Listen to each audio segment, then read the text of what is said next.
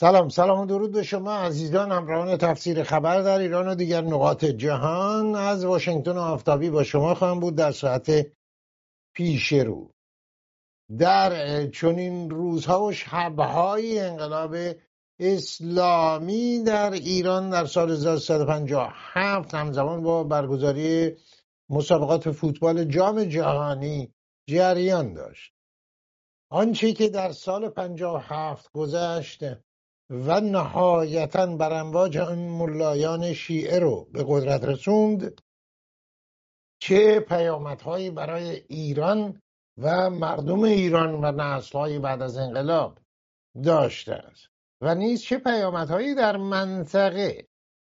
ایران پس از انقلاب اسلامی درگیر یک جنگ 8 ساله با عراق شد که کشته‌های بسیار و سرمایه‌های بسیاری از مردم ایران را به باد داد. فساد و چپاول پول مردم ایران، درآمدهای نفتی ایران دیگه نیاز به توضیح بیشتری نیست.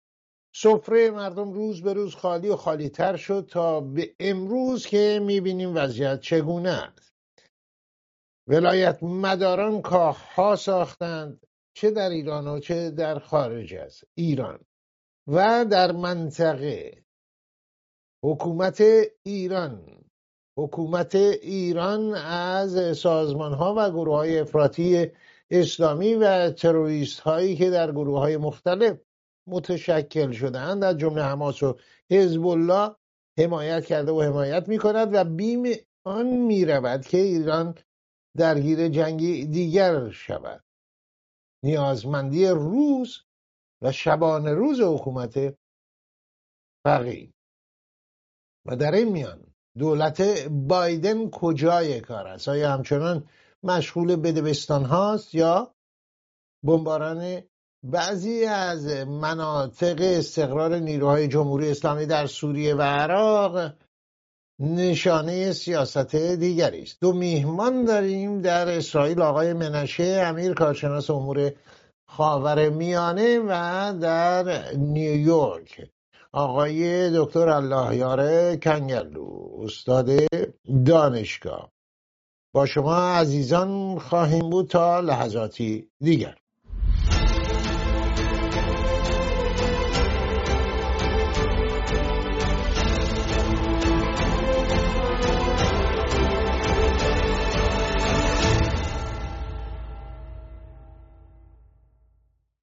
آقای منشه امیر در اسرائیل، خوش آمدید. درود به شما آقای چالنگی، درود به آقای کنگرلو و آرزوی بهترین ها برای ملت ایران و آرزوی صلح و صفا، آرامش و آشتی در منطقه خاورمیانه. و آقای کنگرلو در نیویورک، خوش آمدید. درود بر شما جناب چالنگی، درود بر جناب امیر و درود بر ملت ایران. آقای کنگرلو، سالگرد انقلاب اسلامی است. اگر واقعا بخواید منصفانه، که مشکل هم هست، آدم در برابر چنین وضعیتی بتونه به دقت پیدا کنه نکته مثبتی رو، به ما چه خواهید گفت؟ این حکومت چه دستاورد مثبتی برای ایران داشته؟ انقلاب اسلامی در ایران منفیاشو مردم همه کم و بیش میدونن. به نظر من یکی از نتایج مثبتی که داشته در سطح بین المللی بوده. جمهوری اسلامی تونسته که کشورهای عرب خاورمیانه رو قانع بکنه که اسرائیل بزرگترین خطر برای اونا نیست و جمهوری اسلامی هست. بنابراین به این ترتیب یک تفاهمی بین کشورهای عرب، مخصوصا کشورهای عرب عمده مثل مصر، مثل اردن، مثل عربستان سعودی و کشورهای حاشیه خلیج فارس، براشون اینو قانع شدن که اتحاد اونها با اسرائیل و نزدیکی با اونها با اسرائیل بیشتر به موجودیت اونها، به شکوفایی اقتصادی اونها کمک میکنه تا پرداختن به ایران. در زمان محمد رضا شاه پهلوی ما با کشورهای همجوارمون، حتی عراق که با ما رقابت داشت، دوستی بسیار نزدیکی داشتیم. بیشتر رهبران عرب از ملک حسن اردن، از ملک حسن مراکش و ملک حسن اردن، یا پادشاهان عربستان سعودی و رؤسای جمهوری مصر به پادشاه ایران برادر خطاب می‌کردند. ولی خیلی عجیبه که پس از جمهوری اسلامی دیگه هرگز رهبران جمهوری اسلامی رو برادر خطاب نکردن، ولی تونست که انقلاب اسلامی اعراب رو قانع بکنه که اسرائیل رو بپذیرن به عنوان یک کشوری که حتی میتونه متحد اونا باشه و به ثبات اونا هم کمک بکنه. این به نظر من این یه خدمت بزرگی به صلح منطقه بود، البته خدمت ناخواسته. نسبت به مردم ایران باید به شما بگم که من میتونم به اون گفته معروف ژان پل سارتر ارجاع بکنم. ژان پل سارتر میگفت که مردم فرانسه هیچ موقع به اندازه زمانی که تحت اشغال نازی ها بودن آزاد نبودن.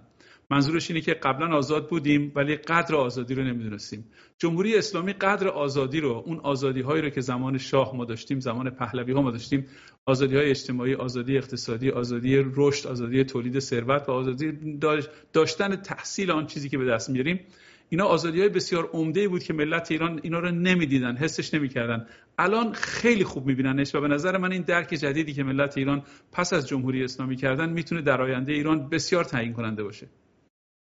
شرکت به سارت فیلسوف نویسنده فرانسوی ژسکار دستان هم درباره میتران گفته بود که هیچ کس بهتر سوسیالیستان نمیتونست نشون بده که سوسیالیسم قادر نیست که یک کشور مدرن مثل فرانسه رو در قرن 20 اداره کنه و جمهوری اسلامی هم ظاهراً نه عملاً همین شد که اسلام قدرت حکومتی نداره و نتیجه 46 سالش. آقای امیر شما چه میبینید؟ البته روابط اسرائیل و کشورهای عرب آغاز شده بود ولی نکته‌ای که آقای کنگرلو اشاره کرد از نگاه شما.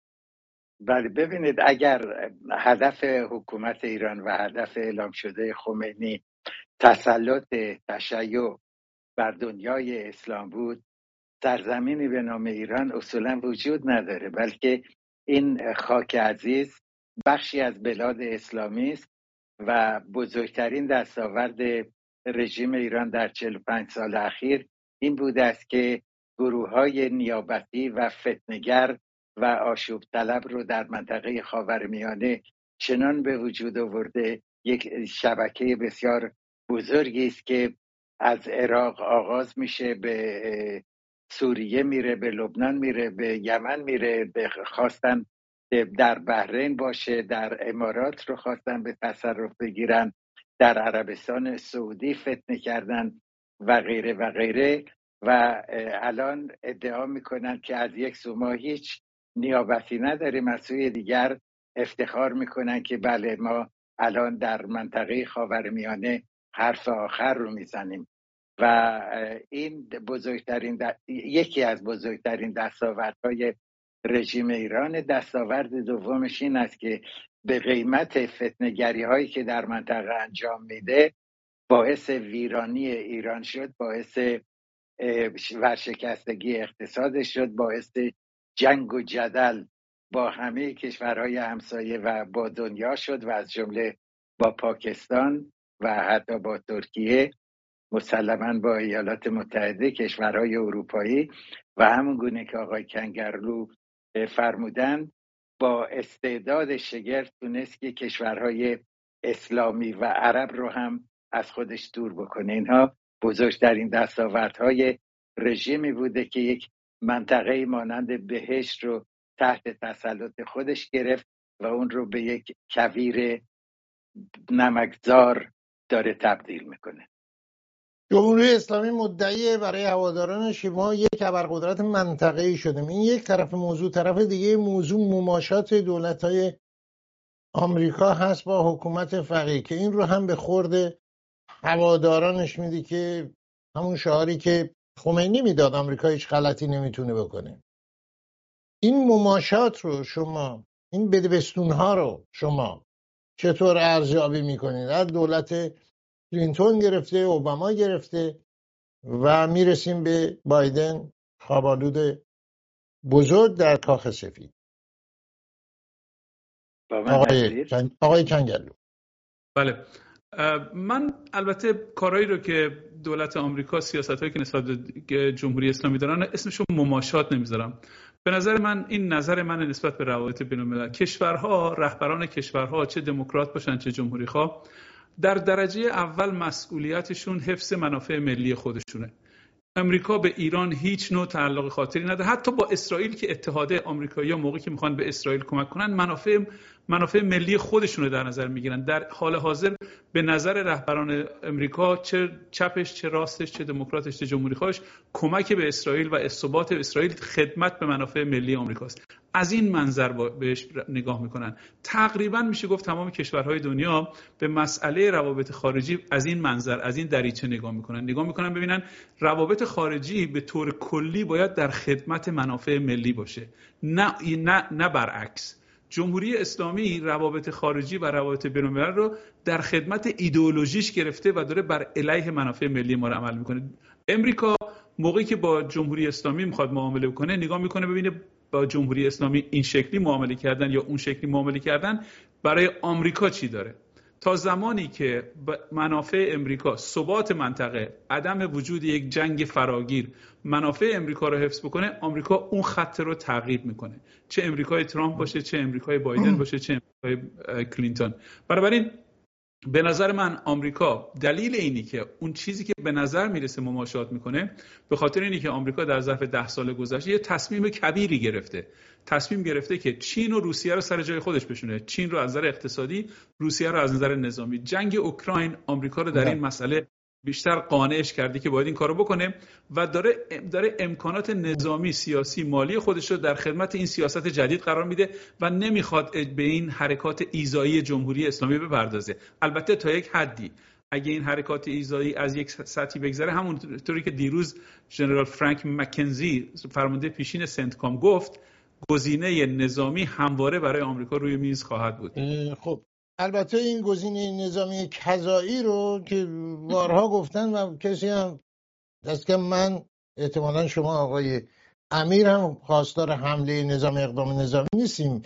مماشات از این بابت هست که نادیده گرفتن زمانها یا امکاناتی که باید به عملی دست زد و دست نزدن و اینکه واقعا چین، در مورد چین و روسیه آمریکا به موفقیت رسیده، بسیاری بر این نظر هستن که ابدا چنین نیست و فقط خوراندن و فرستادن پولهای کلان آمریکایی ها هست به جنگ بیهوده و یاری رساندن به این زلنسکی که داستان دیگری هست که بماند. اما آقای امیر، این منافع کجاست؟ منافع و مسائل آمریکا کجا هست که پولهای مردم ایران رو به حکومتی میده و این پولها بلافاصله تبدیل میشن به عملیات حماس، حزب الله و بقیه گروه‌های نیابت یا نایبان جمهوری اسلامی یا موشک‌هایی که بر سر سربازان آمریکایی میاد. این مسئله چگونه است که به این شکل تأمین میشه یا مسئله آمریکا؟ نقطه مشترک مسئله آمریکا و کردار جمهوری اسلامی کجاست؟ بله، ایالات متحده و تا حدودی کشورهای اروپایی همان اشتباه بزرگی رو مرتکب شدن و میشن که اسرائیل در قبال حماس در پیش گرفته بود و امروز میبینیم که چقدر اشتباه بود. و این تصور نادرست این است که اگر رفاه و امکانات مالی در اختیار یک رژیمی باشه، اون رژیم بالاخره عاقل خواهد شد، تربیت خواهد شد، آموزش جدید خواهد گرفت، راه ستیز و جدل رو کنار خواهد گذاشت و به تامین رفاه مردم خودش خواهد پرداخت. این تصوری است که در مورد حکومت اسلامی ایران از روز اول نادرست بود. خمینی صریحاً گفته بود که ما نیامدیم که خربزه و هندوانه رو ارزان بکنیم، آمدیم که اقتدار و عظمت و تسلط اسلام بر سرزمین ها رو دوباره برقرار بسازیم. بنابراین اگر از روز اول دولت‌های غربی درک می‌کردن مفهوم این سخنان رو و اون رو جدی می‌گرفتن، سیاست دیگری در پیش می‌گرفتن که از همان ابتدا که حکومت هنوز بسیار ضعیف بود میتونستن اون رو مهار بکنن. اشتباه بزرگ این بود که 6 ماه پس از انقلاب سفارت آمریکا اشغال شد. این یک اقدام جنگی هست، در روز به سفارتخانه یک کشور بیگانه تعرض جنگی به خود اون کشور ایالات متحده مماشات نشان داد. واکنش کوبنده ای رو ما ندیدیم.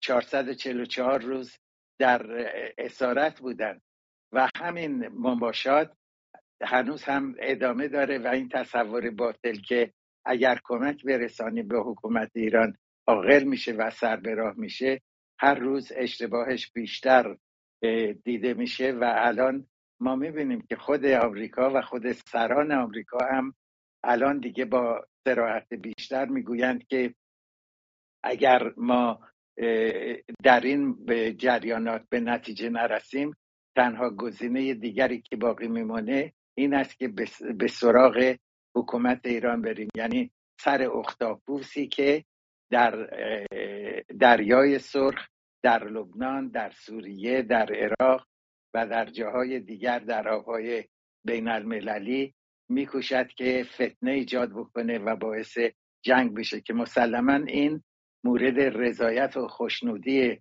چین و روسیه است که هر اندازه کشورهای غربی به ویژه ایالات متحده درگیر باشند در منطقه خاورمیانه، اونها با فرصت بیشتری میتونن به پیشبرد هدفهای خودشون ادامه بدن. خب آقای کنگرلو، در همین زمینه شما ببینید الان جمهوری اسلامی عملاً تونسته به هدفی که داشته برسه تا امروز. یعنی روابط اعراب و اسرائیل که رو به گسترش بیشتر بود عملاً متوقف شده با جنگ غزه. پیش از آغاز جنگ و عملیات تروریستی 7 اکتبر هم گفته بود آقای خامنه‌ای و رئیسی که اینا به جایی نخواهند رسید و عملاً هم تا امروز چنینه. این نقطه مشترک مسائل آمریکا و مماشات با حکومت فقیه، حالا شما هر اسمی برش میذارید، کجا هست که همچنان به دادن پولهای ایران به حکومت ادامه داده و اقدامات دیگری؟ به نظر من جمهوری اسلامی موفق نشده که روند صلح و عادی سازی روابط بین عربستان سعودی و اسرائیل رو متوقف بکنه. همینطوری که رهبران هر دو کشور پس از 7 اکتبر مکررن تکرار کردن که بلافاصله بعد از این تمام شدن مسئله غزه این عادی سازی دوباره پیگیری خواهد شد. به نظر من اشاره کردم آقای کنگرلو که فعلا تا امروز متوقفه. یعنی هیچ کدوم از رهبران عرب جرأت اینو ندارن که بگن ما با اسرائیل میخوایم روابط بسازیم. بفرمایید. بله، ولی همون رهبران عرب که جرأت ندارن بگن که میخوایم با اسرائیل روابطمون رو عادی بکنیم، تو دلشون دارن قند میسابن از این کاری که اسرائیل داره بر علیه حماس میکنه. یعنی اسرائیل داره کاری رو میکنه که رهبران مصر میخوان، رهبران عربستان سعودی میخوان، رهبران اردن میخوان و حتی رهبران کشورهای حاشیه خلیج فارس میخوان. منتها هیچ کدومشون نه وسیله‌شو نه اراده سیاسیشو داشتن که این کاری رو که داره انجام میشه این کار باید انجام میشد. جناب چالنگی، این کاری هست که یعنی حذف سیاسی و فیزیکی حماس از معادلات منطقه کاری بود که باید انجام میشد. خوشبختانه خود حماس کاری کرد که نتانیاهو کمر همت به انجام این کاری که لازم بود برای عادی سازی سیاست در اون کشور در اونجا انجام بشه. حالا مسئله حماس 1 ماه دیگه حل بشه، 6 ماه دیگه حل بشه، پس از مسئله حماس به نظر من اسرائیل همونطوری که نتانیاهو هم گفته پشت مسئله 2 ملت 2 دولت خواهد رفت و دولت فلسطینی خواهد ساخت که نه در دست حماس و نه حتی در دست ابو مازن و دولت خودگردان فلسطینی های ساحل غربی باشه. به نظر من نتانیاهو و دولت اسرائیل قابلیت اینو دارن و امکان این وجود داره که یک عده فلسطینی مادریت و فلسطینی های میانه رو بسیار مرغوبتر از نظر سیاسی و قابل کار کردن بیشتر که بتونن رهبری سیاسی فلسطین، ساحل غربی و نوار غزه رو به دست فلسطینی های جدیدی بدن که فلسطین بتونه تبدیل بشه به یک شریک تجاری، درست مثل عربستان سعودی برای اسرائیل، مثل اردن برای اسرائیل، مثل مصر برای اسرائیل. به نظر من اتفاقی که در 7 اکتبر افتاد با وجود نامیمونیش و زشتی و جنایتکارانه بودنش، به نظر من معادلات منطقه رو به طرف حل نهایی مسئله فلسطین هل داد. آقای کنگرلو، پرسش من این نبود که البته این آینده رو باید منتظر بود و قطعاً به شکل سناریویی که آقای نتانیاهو خواستارش هست اتفاق نخواهد افتاد. شاید شکل بهتر، شاید شکل بدتر، هیچ مشخص نیست. سوال من این هستش که این نکته‌ای که شما اشاره کردید که به هر حال بر اساس مصالحشون عمل میکنن در سیاست خارجی، که همیشه اینطور نیست، بعضی وقتا بر اساس مصالح کمپانی‌های بزرگ بوده، جای بحثش طولانی است، بعضی وقتا مصالح حزبی بوده، بعضی وقتا مصالح گروهی بوده و بسیاری مصالح دیگه بوده. و همینه که دوگانگی ما میبینیم در سیاست خارجی آمریکا، سیاست خاورمیانه آمریکا و بقیه موضوعات. این نقطه‌ای که مشترک هست مصالح آمریکا و رفتار توأم با مماشاتش با جمهوری اسلامی کجا هست؟ مصالح آمریکا کجا هست که مجوز میده به بایدن پولهای ایران رو در اختیار جمهوری اسلامی بذاره؟ کجاست؟ مسئله آمریکا در این هست که جمهوری اسلامی یک جنگ منطقه‌ای را نندازه. مسئله آمریکا در این هست که جمهوری اسلامی به وسیله حرکاتی که میکنه قیمت نفت رو در این سطح یا حتی سطح پایینتر از این هم نگه داره. مسئله آمریکا در این هست که اون روابطی که داره بین عرب و اسرائیل نوز میگیره اجازه نده که از ریل خارج بشه. بنابراین حتی اگر به قیمت به اصطلاح اون چیزی که در ظاهر به نظر میرسه باج دادن به جمهوری اسلامی کاری بکنه که روند صلح ادامه پیدا بکنه، به نظر من آمریکا از این منظر داره به مسئله نگاه میکنه و این مسئله رو در آینده هم تعقیب خواهد کرد. بنابراین آمریکا نگاه میکنه میبینه همچین حرکاتی به نفع منافع ملی آمریکاست. عدم وجود یک جنگ منطقه‌ای و جلوگیری از شعله‌ور شدن یک جنگ تمام عیار در تمام منطقه به نفع آمریکاست. تا اونجایی که آمریکا بتونه این کارو میکنه که همچین جنگی شروع نشه. ولی اگر جمهوری اسلامی بخواد قیمتی بیشتر از اونی که آمریکا حاضر هست برای جلوگیری از یک همچین اقدامی بپردازه، اون موقع به جمهوری اسلامی نشون میده یه منماس چقدر کره داره. مطمئن هستید شما آقای کنگرلو؟ من از این تحلیل مطمئنم. بله. یعنی مطمئن هستین آمریکا به اقدامی دست میزنه و نه اینکه نظامی، یعنی به اقدامی که جلوی مسئله رو اگه قرار مخدوش بشه. آقای امیر شنینه؟ یعنی ولی نشونه هایی که آمریکا نشون داده در مواقعی که باید به اقدامی دست بزنه درست برعکسش بوده. یعنی درست برعکسش بوده. چرا باید چنین اقداماتی رو انجام بده؟ یعنی چرا باید باج بده به جمهوری اسلامی و زمینه رو برای سرکوب داخلی آماده و فراهم بکنه؟ کمان که در دوران اوباما چنین کردن مستقیما در همون موقع، برای اینکه جنگ نشه در منطقه، برای اینکه این نشه، برای این و موضوعات دیگه که آقای کنگرلو اشاره کرد، نامه‌های فدایت شوم برای خامنه ای نوشتن. همون موقعی که مردم میگفتن یا با ما یا با اونا. بحث من این نیستش که حمایت مستقیم، اما حمایت از حکومت، قدرت دادن در سرکوب بیشتر مردم ایران هست. بفرمایید آقای امیر. ببینید، یک تفاوت اساسی وجود داره بین رفتارهای اسرائیل و رفتارهای ایالات متحده. اسرائیل در منطقه قرار داره، درسته با ایران هم مرز نیست، ولی فقط 1200 کیلومتر فاصله داره و خطر رو اسرائیل از نظر قدرت نظامی هم به هیچ وجه قابل مقایسه با ایالات متحده نیست. بنابراین بیشتر هراس میکنه و بیشتر با شتاب عمل میکنه و میدونه که وقت ممکنه بگذره. در مورد ایالات متحده چنین نیست. ایالات متحده یک ابرقدرت 12,000 کیلومتر از مرز ایران فاصله داره. درسته که پایگاه‌هایی در حوزه خلیج فارس داره، ولی رژیم ایران و تمام فتنه‌گری‌هاش یک خطر فوری و جدی برای ایالات متحده نیست. بنابراین دولت آمریکا که الان سالیان درازه میخواد که پاش رو از خاورمیانه بیرون ببره و فراموش نکنیم در سالهایی بود که دست کم 10% از مصرف سوخت ایالات متحده از واردات از منطقه خلیج فارس تامین میشد. امروز دیگه این نیاز وجود نداره. ایالات متحده ضربه های شدیدی در خاورمیانه دیده و الان مدت های مدیده که میخواهد که اینجا رو ترک بکنه و برگرده به منافع اساسی و عمده خودش در داخل آمریکا. البته این تصمیم کند شده به خاطر رقابت‌ها و فعالیت‌هایی که چین و روسیه در منطقه خاورمیانه دارن و ایالات متحده احساس میکنه که اگر منطقه رو ترک بکنه اینجا تحت تسلط یا دست کم تسلط اقتصادی روسیه و چین در خواهد آمد و چین و روسیه دیدگاه‌های نظامی هم داره در منطقه و منافع آمریکایی مورد خطر قرار میگیره. ولی در هر حال ایالات متحده با سنجیدگی بسیار و با این است که نباید جنگ به راه انداخت سعی میکنه که قضیه رو فیصله ببخشه.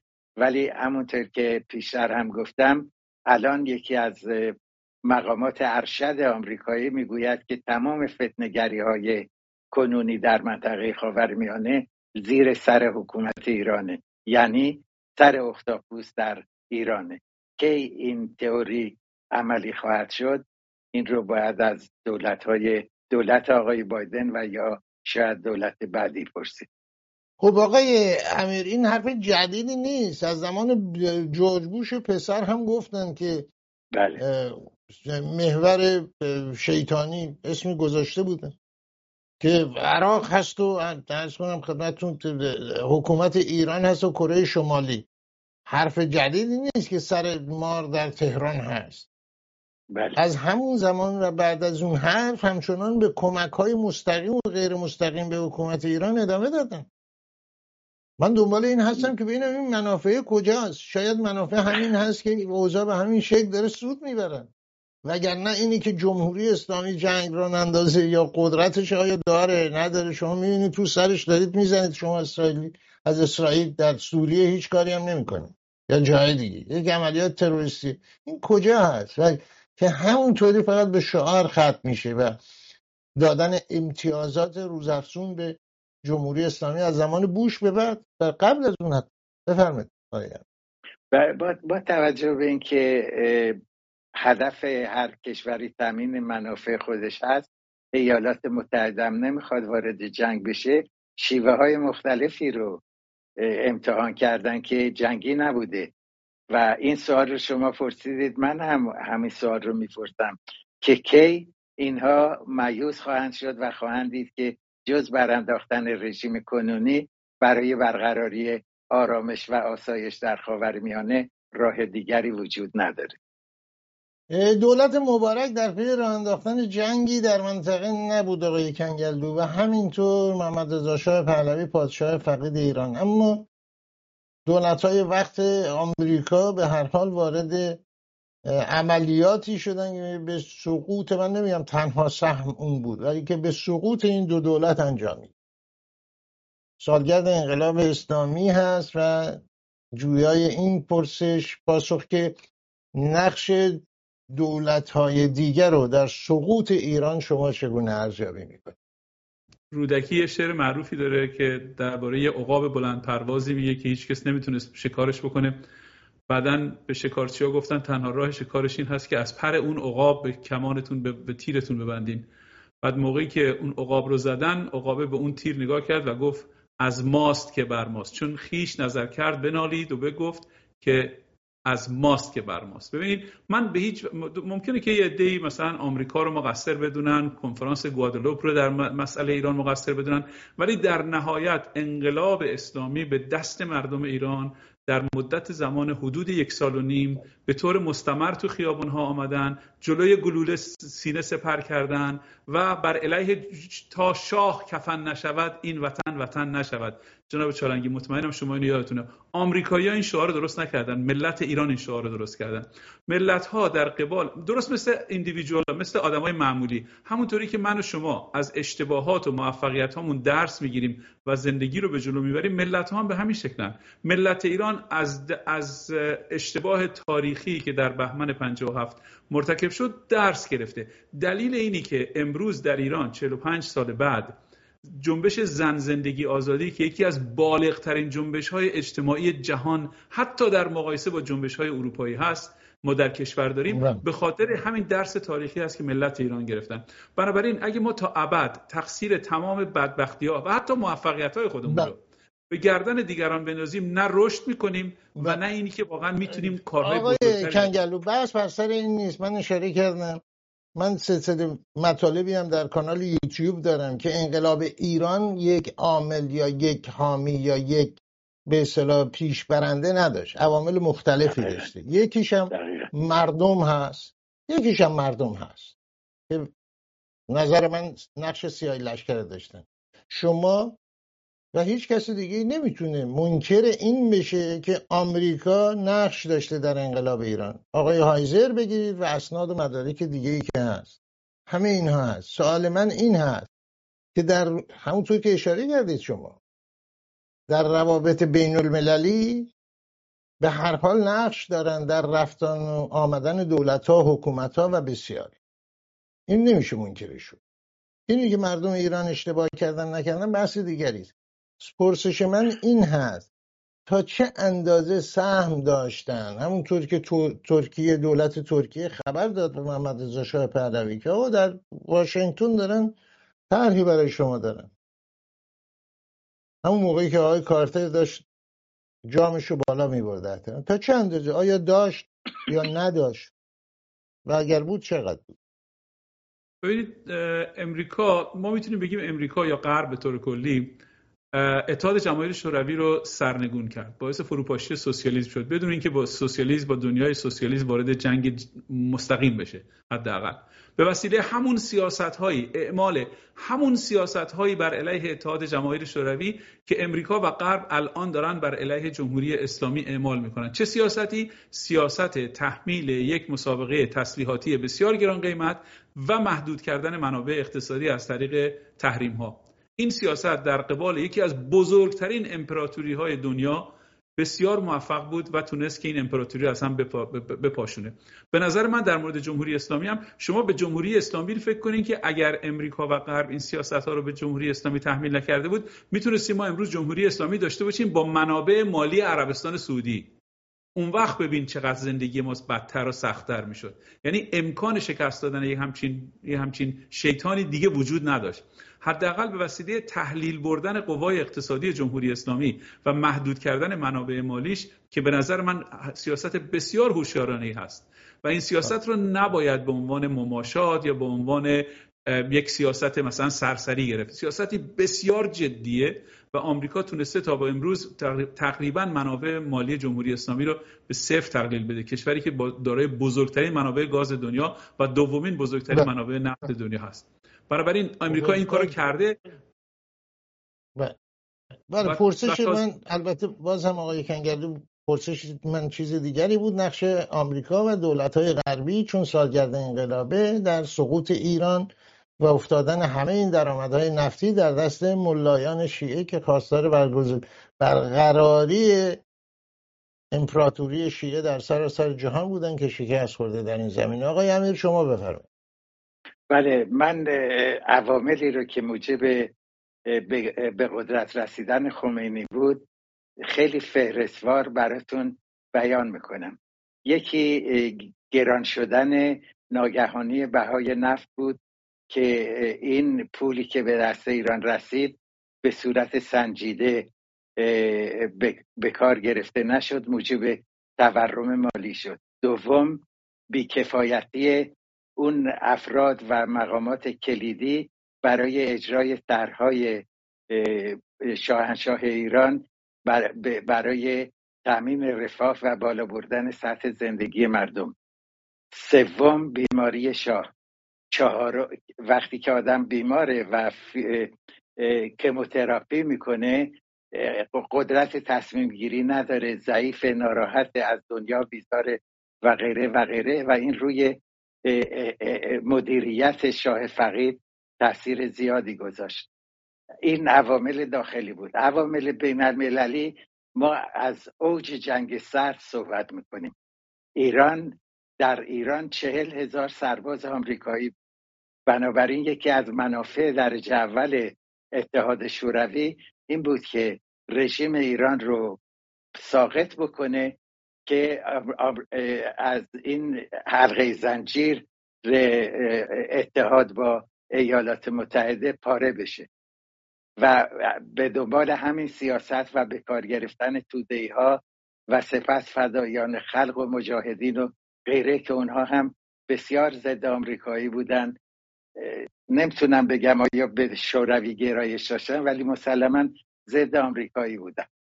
عامل دیگر آخوندهای کشور بودن که به خمینی لبیک گفتن، با این تصور که اگر ما به قدرت برسیم سودهای بسیار خواهیم برد. یک عامل دیگر رو هم باید در نظر گرفت در چارچوب ظاهرا مبارزه با امپریالیسم و کلونیالیسم و این همکاری گروه‌های ترور چپ و روحانیون با سازمان تروریستی عرفات، سازمان آزادی بخش فلسطین بود که رفتن در اونجا تنظیم جنگی دیدن و برگشتن ایران و آشوب برپا کردن.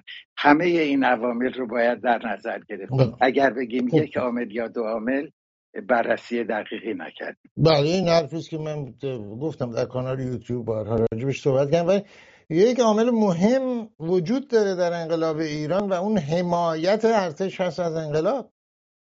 آقای هایزر وارد ایران میشه، تمام تلاشش اینه که ارتش رو به بیعملی مجبور کنه بدون حتی اجازه میدید من جواب بدم؟ بفرمایید. بله، ببینید این رو مرسی که مطرح کردید، اینم خیلی مهم بود. ببینید باز گفتم اوج جنگ سرد بود. برای ایالات متحده این نگرانی شدید وجود داشت که اگر شاه فقید سقوط بکنه، ایران میفته دست چپ، دست کمونیست‌ها، دست مجاهدین و غیره.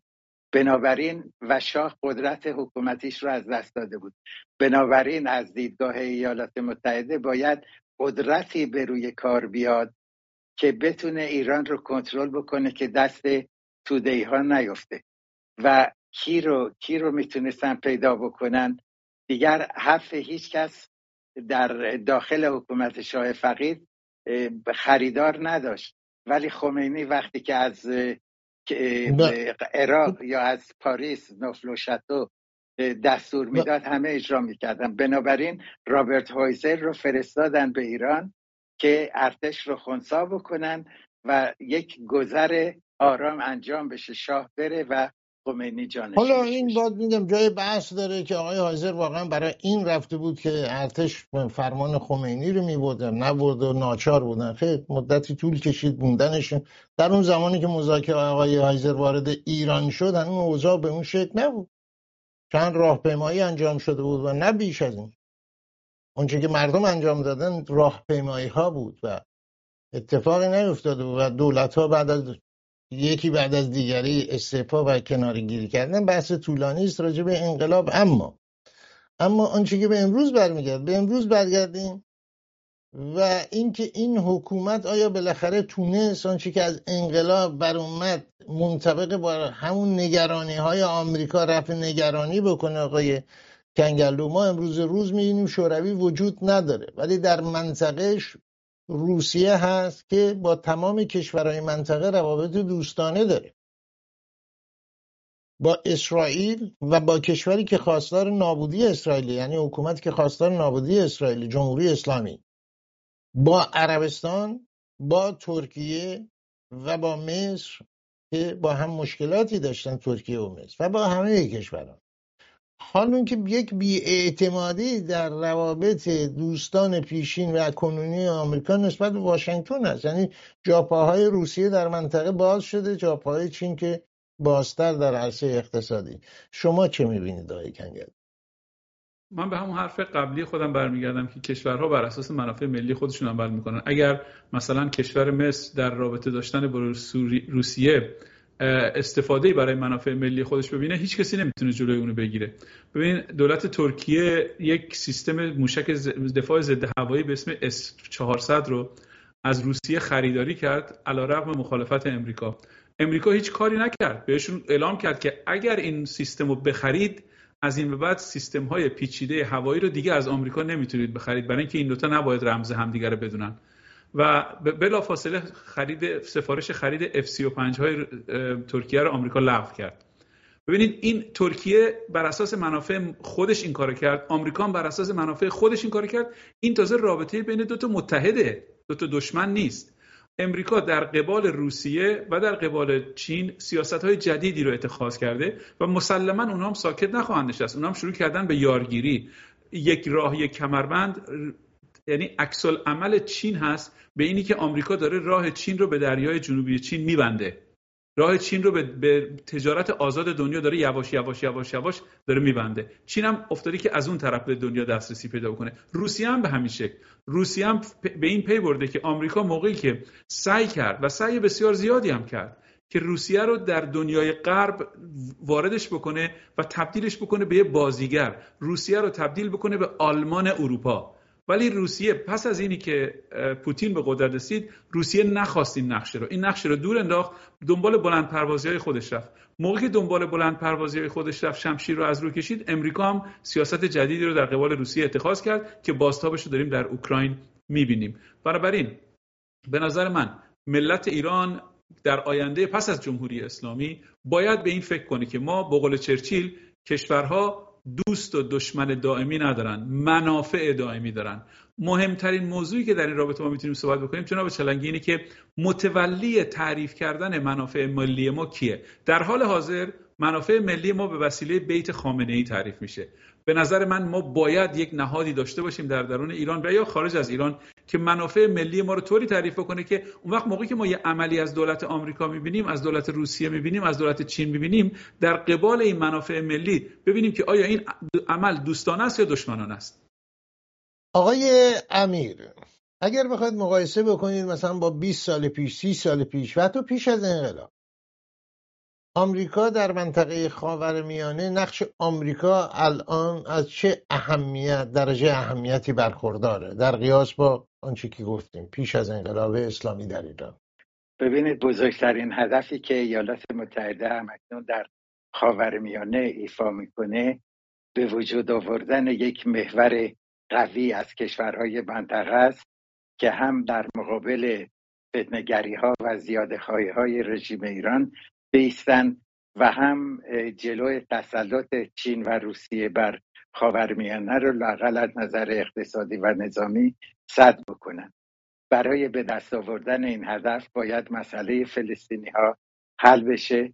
وقتی مسئله فلسطینی‌ها در راه صحیح در مسیری باشه که حل شدن اون رو ما بتونیم پیش بینی بکنیم، روابط عربستان و امیرنشین‌ها با اسرائیل بسیار بسیار بهبود خواهد یافت. اردن و مصر با اسرائیل روابط صلح و آشتی دارند.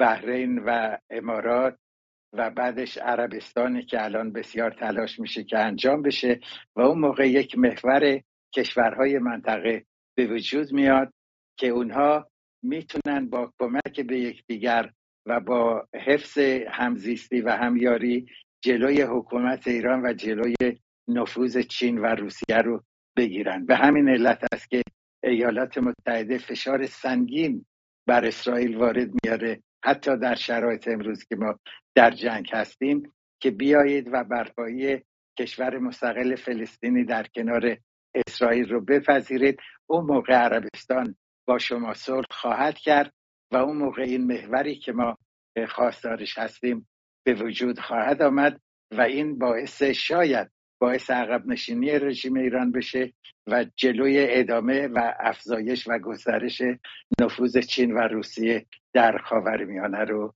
بگیره. خب آقای کنگرلو، اشاره کردید که گروهی تشکیل بشه یا تشکلی یا هر چه که هست که مسائل ملی رو تعریف کنن. چگونه میشه اینو به اصطلاح تعیین کرد چون این تشکلی رو و چگونه میتونه این نقش مؤثر باشه برای تأمین مصالح ملی ایران و مردم ایران؟ به نظر من جمهوری اسلامی یکی از بزرگترین دانشگاه‌های جهان رو برای ملت ایران ساخت و به ملت ایران منافع ملی رو تعریف کرد. ما قبل از انقلاب اسلامی در ایران رهبرانی داشتیم که منافع ملی ما دغدغه اونا بود. پادشاهان هر دو پادشاه پهلوی منافع ملی، تمامیت ارضی و رشد اقتصادی و اطلاع انسانی و توسعه انسانی، اینا جزء موارد بسیار مهم منافع ملی ما هستند. همونطوری که شما مطمئنم میدونین در میان اپوزیسیون کسانی که مسببین انقلاب و بعداً کسانی که تبدیل به اپوزیسیون جمهوری اسلامی شدن که واقعاً طرفه انقلاب اسلامی در این بود که همون کسانی که مسبب شدن بلافاصله تبدیل به اپوزیسیونش هم شدن. اونها در صلاحیت اینی که تعریف منافع ملی رو بکنن ندارن، برای اینکه مسلمه که کسانی که جمهوری اسلامی رو راه انداختن کسانی هستن که به منافع ملی ما تعلق خاطری ندارن، ولی امروز روز در درون اپوزیسیون هستن جناحایی که مسئلهشون و دغدغه‌شون منافع ملی ماه. منافع ملی ما تو دو سه مورد بیشتر، واقعا دو سه مورد عمده در منافع ملی ما وجود داره. یکی حفظ تمامیت ارضی ماست، یکی جلوگیری از فروپاشی اقتصادی و جلوگیری از جنگ‌های منطقه‌ای و قومی و قبیله‌ای و مذهبی، و دوم این توسعه انسانی، استفاده تمام منابع ملی در راه توسعه انسانی. خوشبختانه ما امروز دارم میبینیم که هم من میبینم هم شما میبینیم که در درون اپوزیسیون داره ائتلاف‌های انجام میشه، داره گرد همایی‌های انجام میشه که حول منافع ملیه. دیگه حرف از ایدئولوژی خاصی نیست. چپ و راست به نظر میرسه که اختلافاتشون رو دارن کنار میذارن و حول منافع ملی جمع میشن. منافع ملی ما نه با عربستان سعودی در تضاده، نه حتی با عراق، نه با پاکستان، نه با طالبان افغانستان و نه با اسرائیل و کشورهای دیگه منطقه. منافع ملی ما در راه خدمت به همه، نه فقط به ملت ایران بلکه به اعتلاع کل منطقه است. درست مثل اون مدلی که اروپایی‌ها اروپا رو اروپا کردن. خب بله، من منافع ملی مشخص از هر تعریف‌های معینی داره، ولی چگونه این تشکل به وجود بیاد و این منافع ببینید آقای خامنه‌ای، آقای امیر میگه که بعد از جنگ غزه که من بارها اشاره کردم، بعد از 124,000 پیامبری که آمده در خاورمیانه، اوضاع خاورمیانه اینه که میبینید.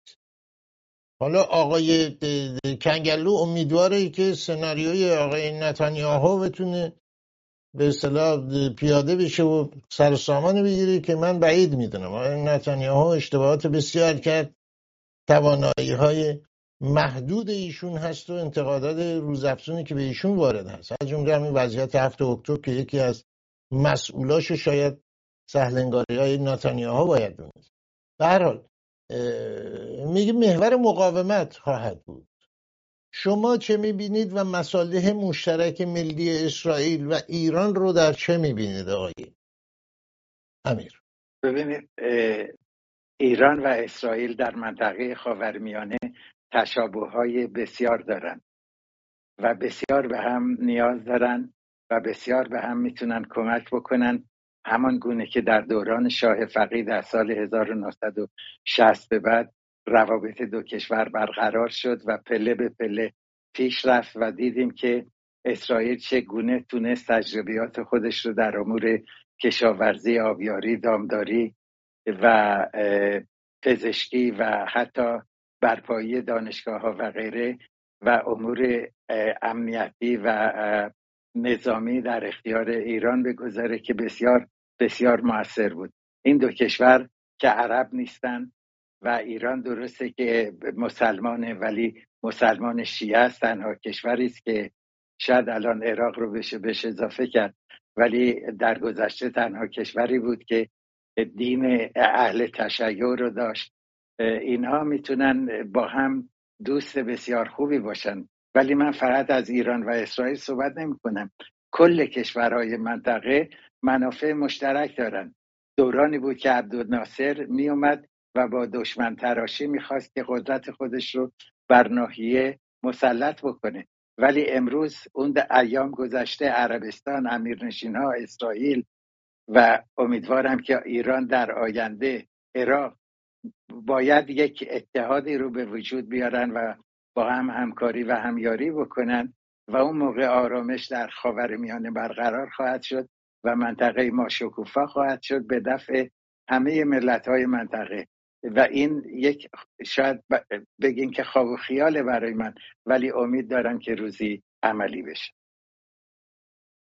امیدواریم بعد از 124,000 پیامبر رو بزنه به کوههای مختلفی که اتفاق افتاده در خاورمیانه. باید امیدوار بود همیشه. بله. تنها سرمایه‌ای که وجود داره و به آینده بهتر متصل میکنه اکنون انسانها رو، همین امید هست. سپاس بسیار از هر دو مهمان گرامی، هر دو مهمان گرامی تفسیر خبر، آقای منشه امیر و آقای الهیار کنگرلو. به امید دیدار در شماره‌های آینده تفسیر خبر. سپاس. با سپاس. اشاره کردن انقلاب ایران، همونطور که اشاره کردن من علل بسیار داره. من در کانال یوتیوب به اونها میپردازم. به بیتی هم از ناصر خسرو اشاره کردن آقای کنگرلو: روزی سر سنگ و قابی به هوا خواست. در حال همه نقش داشتن، همه عناصری که از اونها نام برده میشه، مصالح گروه ها، افراد، کشورها، دولت ها عمل کرد در انقلاب اسلامی و نه فقط راهپیمایی های چند باره در حکومت ایران. دستان و کسانی که ابراهیم یزدی و کسان ناشناس دیگری رو در ایران نشوند و بر زندگی روزمره مردم ایران و بنیاد دادگاه‌های انقلاب رو ابراهیم یزدی میذاره و همینطور بنیاد سپاه پاسداران. به کانال یوتیوب من سری بزنید.